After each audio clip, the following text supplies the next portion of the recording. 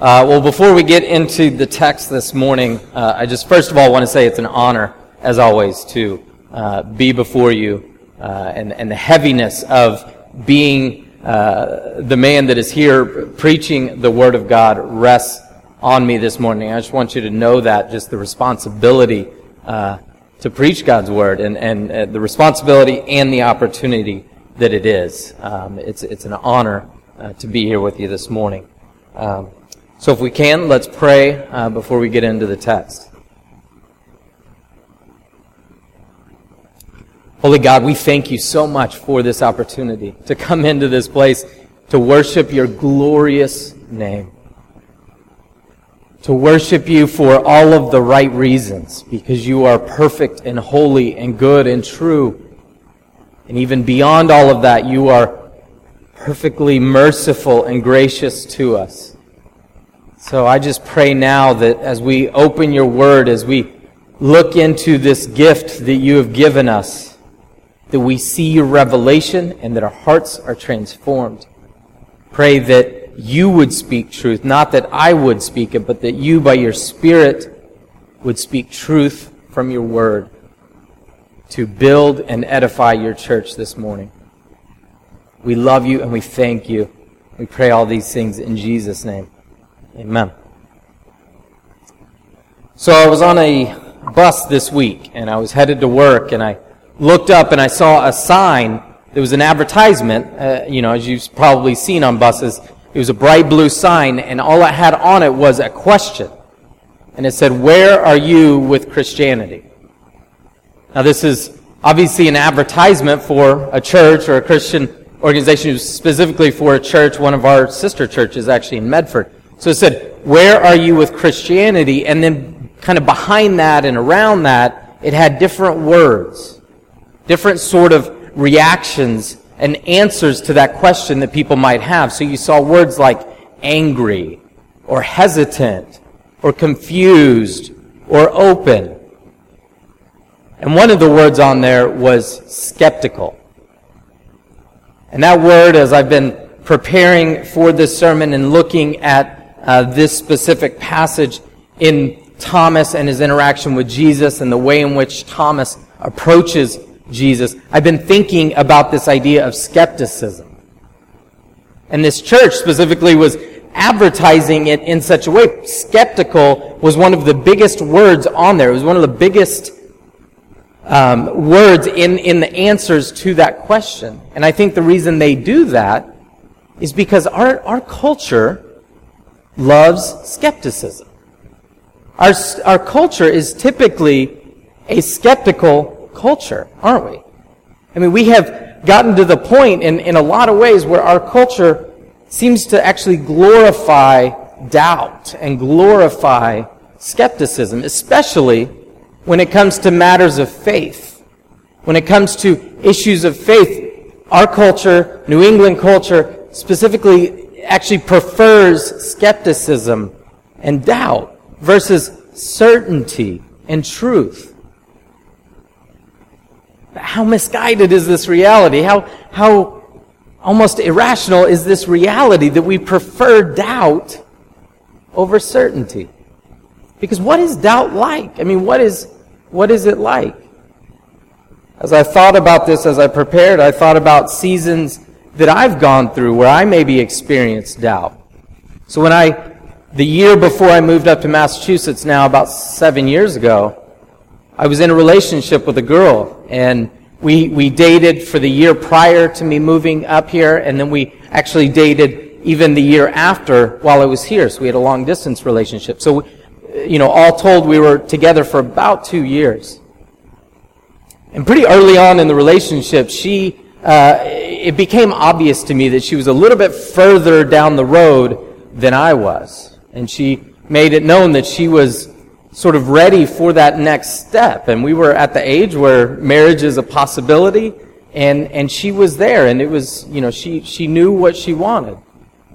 But for me, I could not overcome this sense of doubt. I could not, it was heavy, it was a burden to me, because to be honest with you, I wanted to get where she was, because this was a great girl. In a lot of ways, she was a great girl. But I had this burden upon me, this heaviness upon me of doubt, just feeling like this doesn't seem to be the woman that I'm supposed to spend the rest of my life with. And I didn't quite know what to do with that. And so, obviously I had to end the relationship. It had to come to an end because that burden of doubt was on me, and I had to respond. And then just a year and a half later, I think from there I met Jess, and I think we talked about marriage, our second date, and so we were a little crazy that way. But that doubt was overwhelming, and that's what we need to understand, is that doubt is not inherently good. And so today we're going to look at a passage that Joey read earlier about Thomas and the way he interacts with Jesus, and vice versa, how Jesus interacts with Thomas. And realizing that doubt is a burden upon us, but Jesus, in His grace, wants to take it from us and wants to interact with us and wants to pull it off of us. So as we get into this text, we didn't go through the passage immediately preceding this last week, so we need a little context as to what's going on here.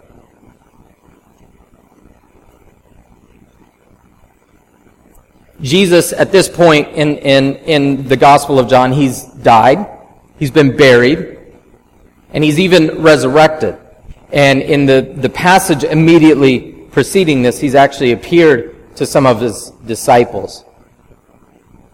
But I want us to think about where the disciples are, because obviously this includes Thomas. Where are the disciples at in their season of life where we catch them here in our passage today? Well, just imagine, you've been following this man for 3.5 years of your life. You've committed almost everything, if not everything, to this man, and he's now been killed as a common criminal, not in some amazing, glorious way. He's been put on a cross and killed as a common criminal and put in the ground.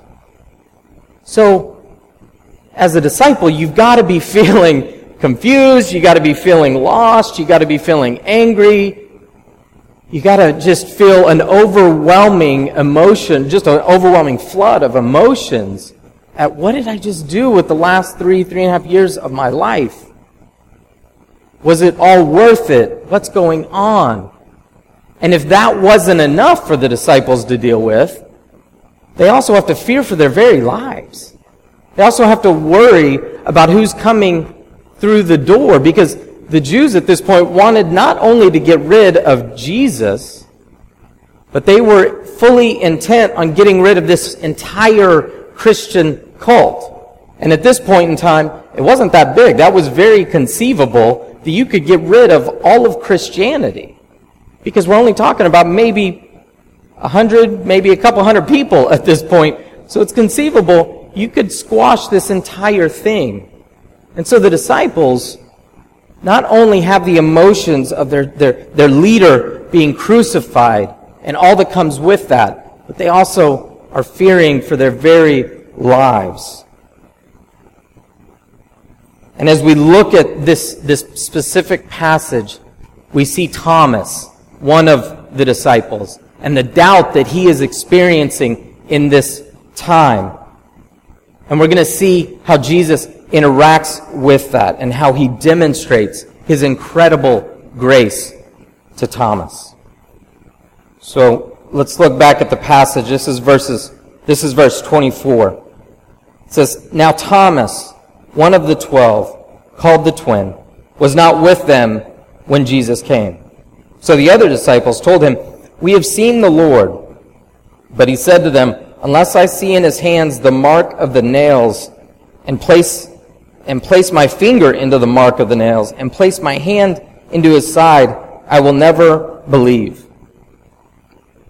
So right up front, we need to be careful not to be too hard on Thomas. It's easy, Thomas, for the most part, is known as Doubting Thomas. He's known for a low point in his life. This guy, thousands of years later, is known for this one thing.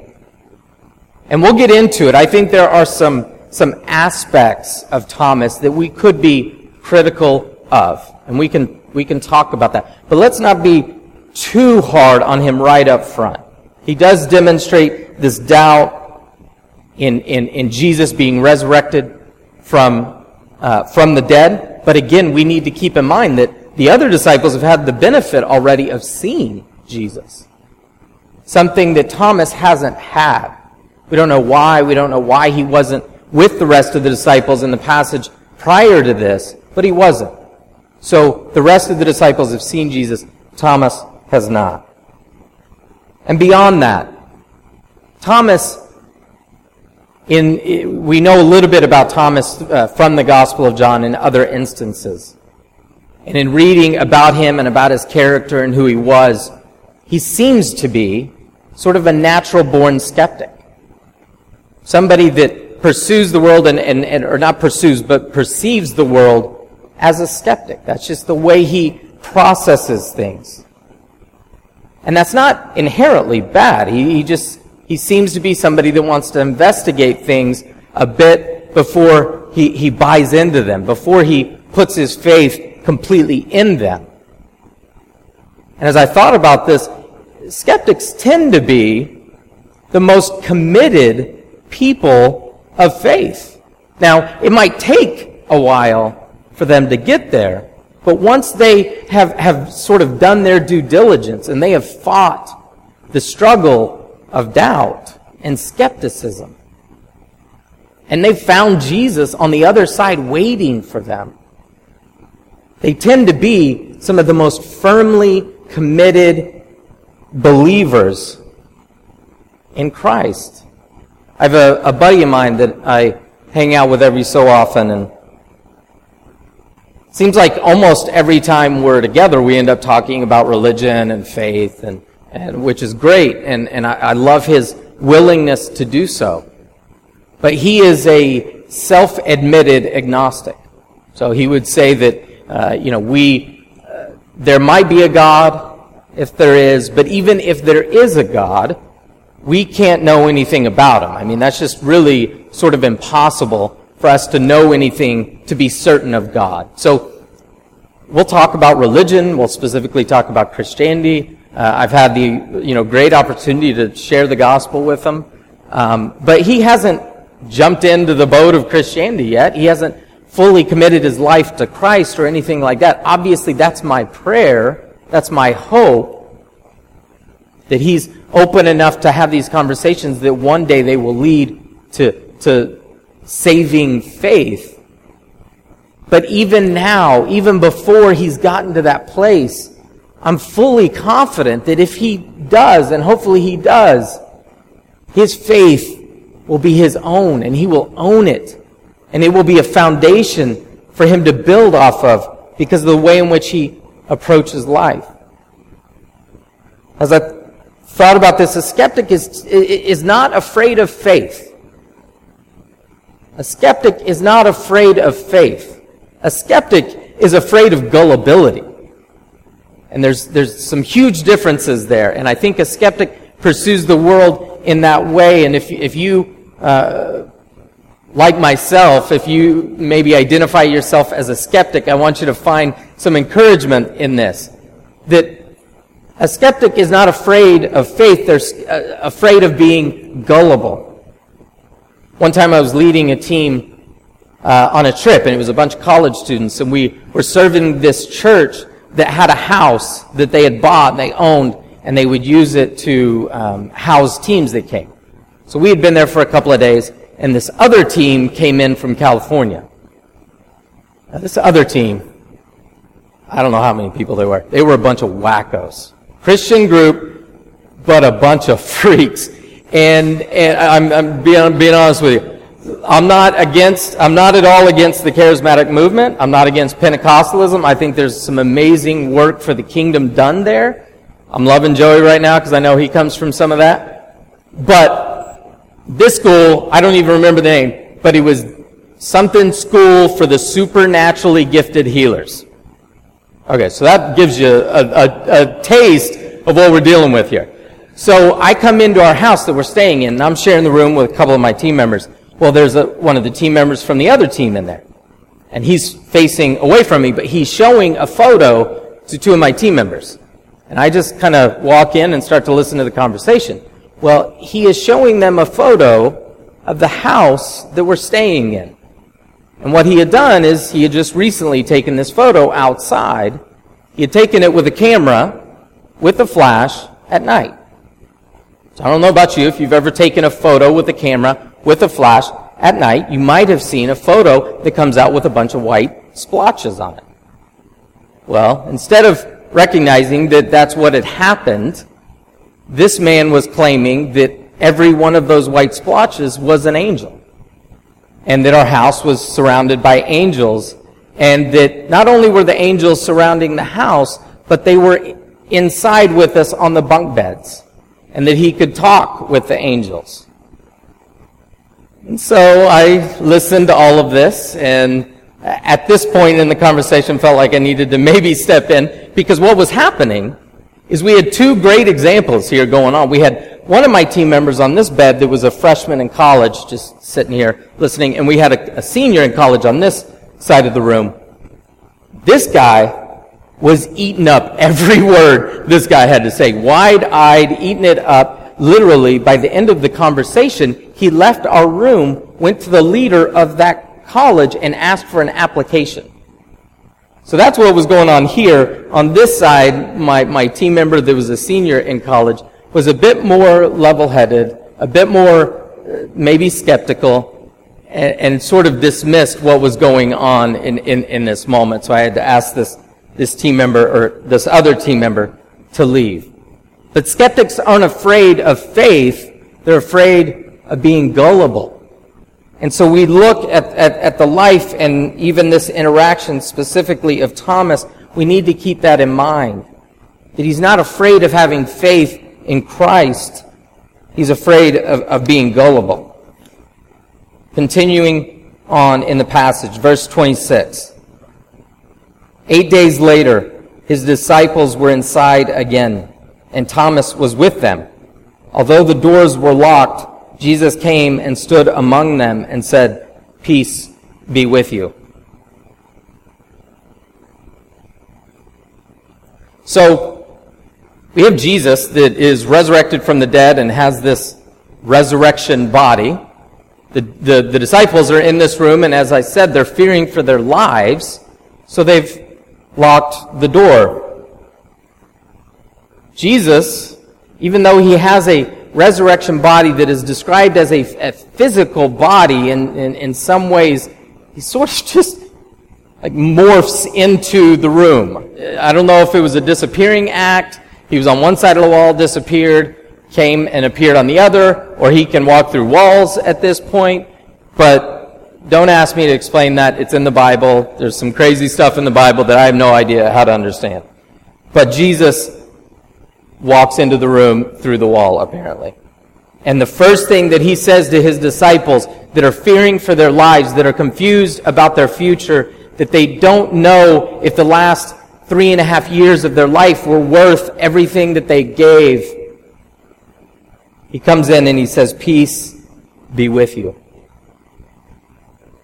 Now we might read over that, it's a short statement, but we need to unpack that just a bit to see how Jesus cares for his disciples.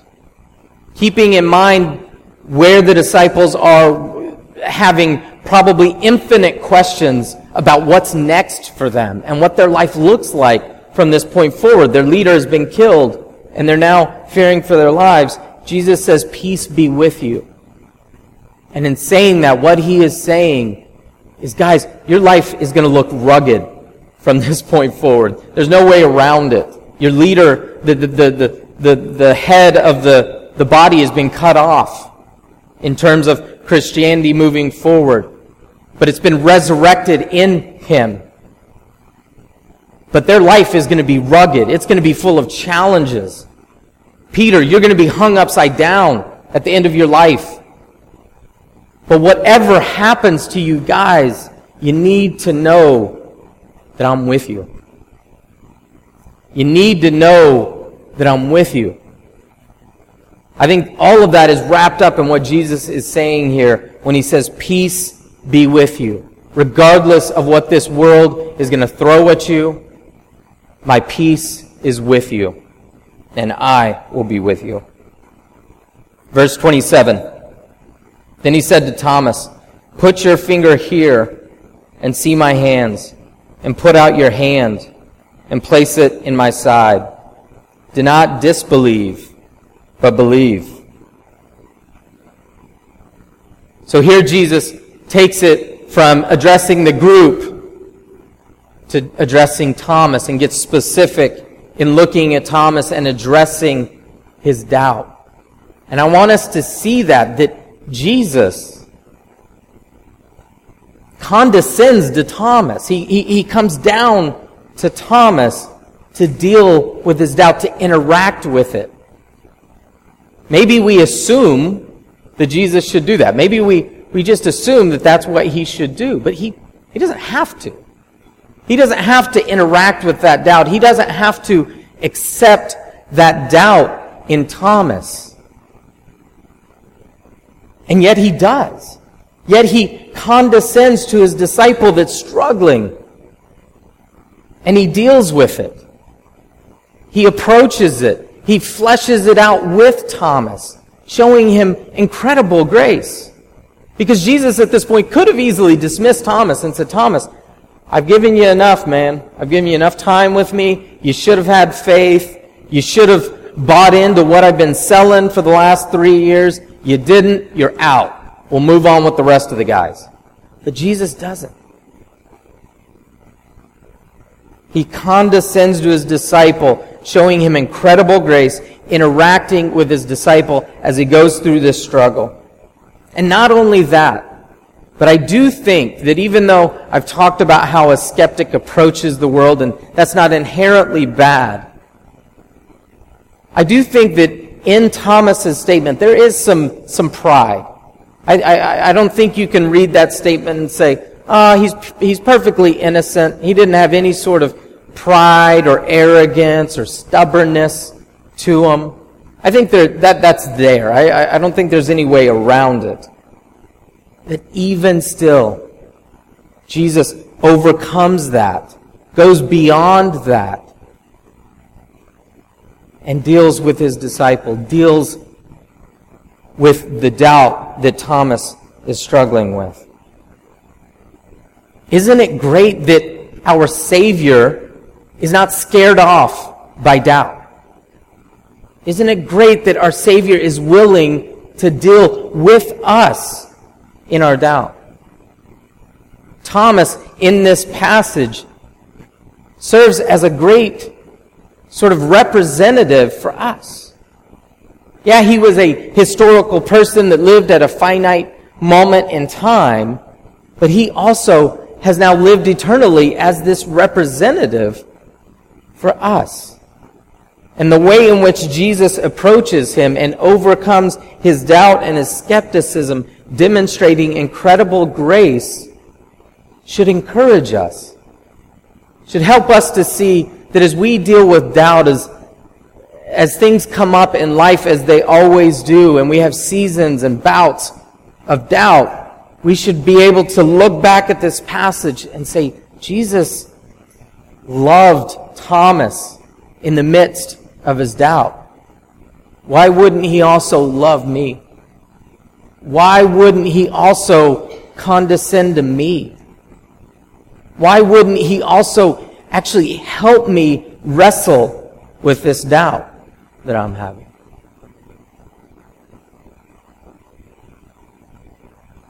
And as we look at this, we can't buy into the lie of our culture, as I said on the front end, because our culture would say doubt's a good thing. Doubt's all right. Be a skeptic. Question everything. Who needs certainty? Nobody wants certainty. Everybody wants to have questions for the rest of their life. We can't buy in to that lie that doubt is inherently good. Because Jesus here doesn't seem to be content with leaving Thomas where he is. So yeah, he condescends to Thomas. He comes down to Thomas to interact with his doubt, demonstrating amazing grace. But he doesn't stop there. He doesn't, come down to Thomas and say, Thomas, let's just hang out here for a while. I'll hang out with you. be good. We don't need to go anywhere else. No, Jesus reaches down to Thomas and pulls him up. And says, you might be experiencing doubt, but you need to get out of it. You need a desire to get out of it because it's not inherently good. Jesus comes down to rescue Thomas from his doubt. Jesus comes down to rescue us from our doubt. Verse 28. Thomas answered him, "My Lord and my God." So, it's at this point in the sermon, or in the passage, I should say, that we could just do a little golf clap. Little golf clap for Thomas, because through all of this, he's figured it out. Good job, Thomas. Good work. You fought through it. For a second, we didn't know if you were going to make it out, but Jesus, he came around, he helped you out. Good work. Good work. Because what he's saying here is exactly what Jesus wants him to say. We might read that and say, okay, my Lord, my God, that's good. It's always a good thing to say to Jesus. But let's think about that. Let's unpack that a bit. Because there's not a much stronger statement that a Jewish person could make. There's really not much more of a bold statement of faith that a Jewish person in Thomas's situation could make. My Lord and my God. What was that? 5 words. But what Thomas is saying is, you're everything. The person that stands before me is the God that created all things. The person that stands before me is God eternal. And as a result of that, my life is yours. My life is yours. As Paul would describe it, it's a living sacrifice to Jesus. If somebody is your Lord and your God, it only seems to make sense that your life is dedicated to them, especially from a Jewish standpoint, from a Jewish frame of reference. If you called somebody your God, your life then belonged to that person. And again, as Paul would say, it was a living sacrifice. That's the beauty of the gospel. Verse 29. Jesus said to him, "Have you believed because you have seen me? Blessed are those who have not seen and yet have believed." So this is a great example here of how Thomas has served as a representative for all of us. In that Jesus has been dealing directly with Thomas and has been wrestling with him in team and in unison with him in his doubt. But that Jesus takes it a step further in his conversation here. Beauty of it is, I think that Jesus, and I truly, I trust this to be the case, that Jesus had in his mind the future. He had in his mind where this goes next. Because he says to Thomas, "Have you believed because you have seen me?" Talking directly to Thomas. He then takes it the next step and really throughout the rest of eternity by saying, "Blessed are those who have not seen and yet have believed." He takes it beyond Thomas and just opens up the floodgates to all of us. To then speak about how we are blessed by God if we would believe, if we would have faith in Jesus, in who He claimed to be, we would be blessed as well. Now this idea of blessed, I think we think of it always as a good thing. Jesus uses it throughout His teachings, uses it a lot to say a person is blessed. But there's also a sort of a related meaning to it that I think even communicates a stronger message. The Greek word that's used here throughout the New Testament also has the meaning of being accepted by God. So not just being blessed, That's a great thing. We want to be blessed. Everybody wants to be blessed. We want to live lives of blessing. But Jesus is saying more than that here, and we don't want to miss it. Jesus is saying, not only are you blessed, but you are accepted by God. This is the gospel. I mean, this is everything right here. This is Ephesians 2:8, that we are saved by grace through faith. This is the gospel, in that Jesus is saying, if anybody believes in me, in faith, even though they have not seen me, they will be accepted by God.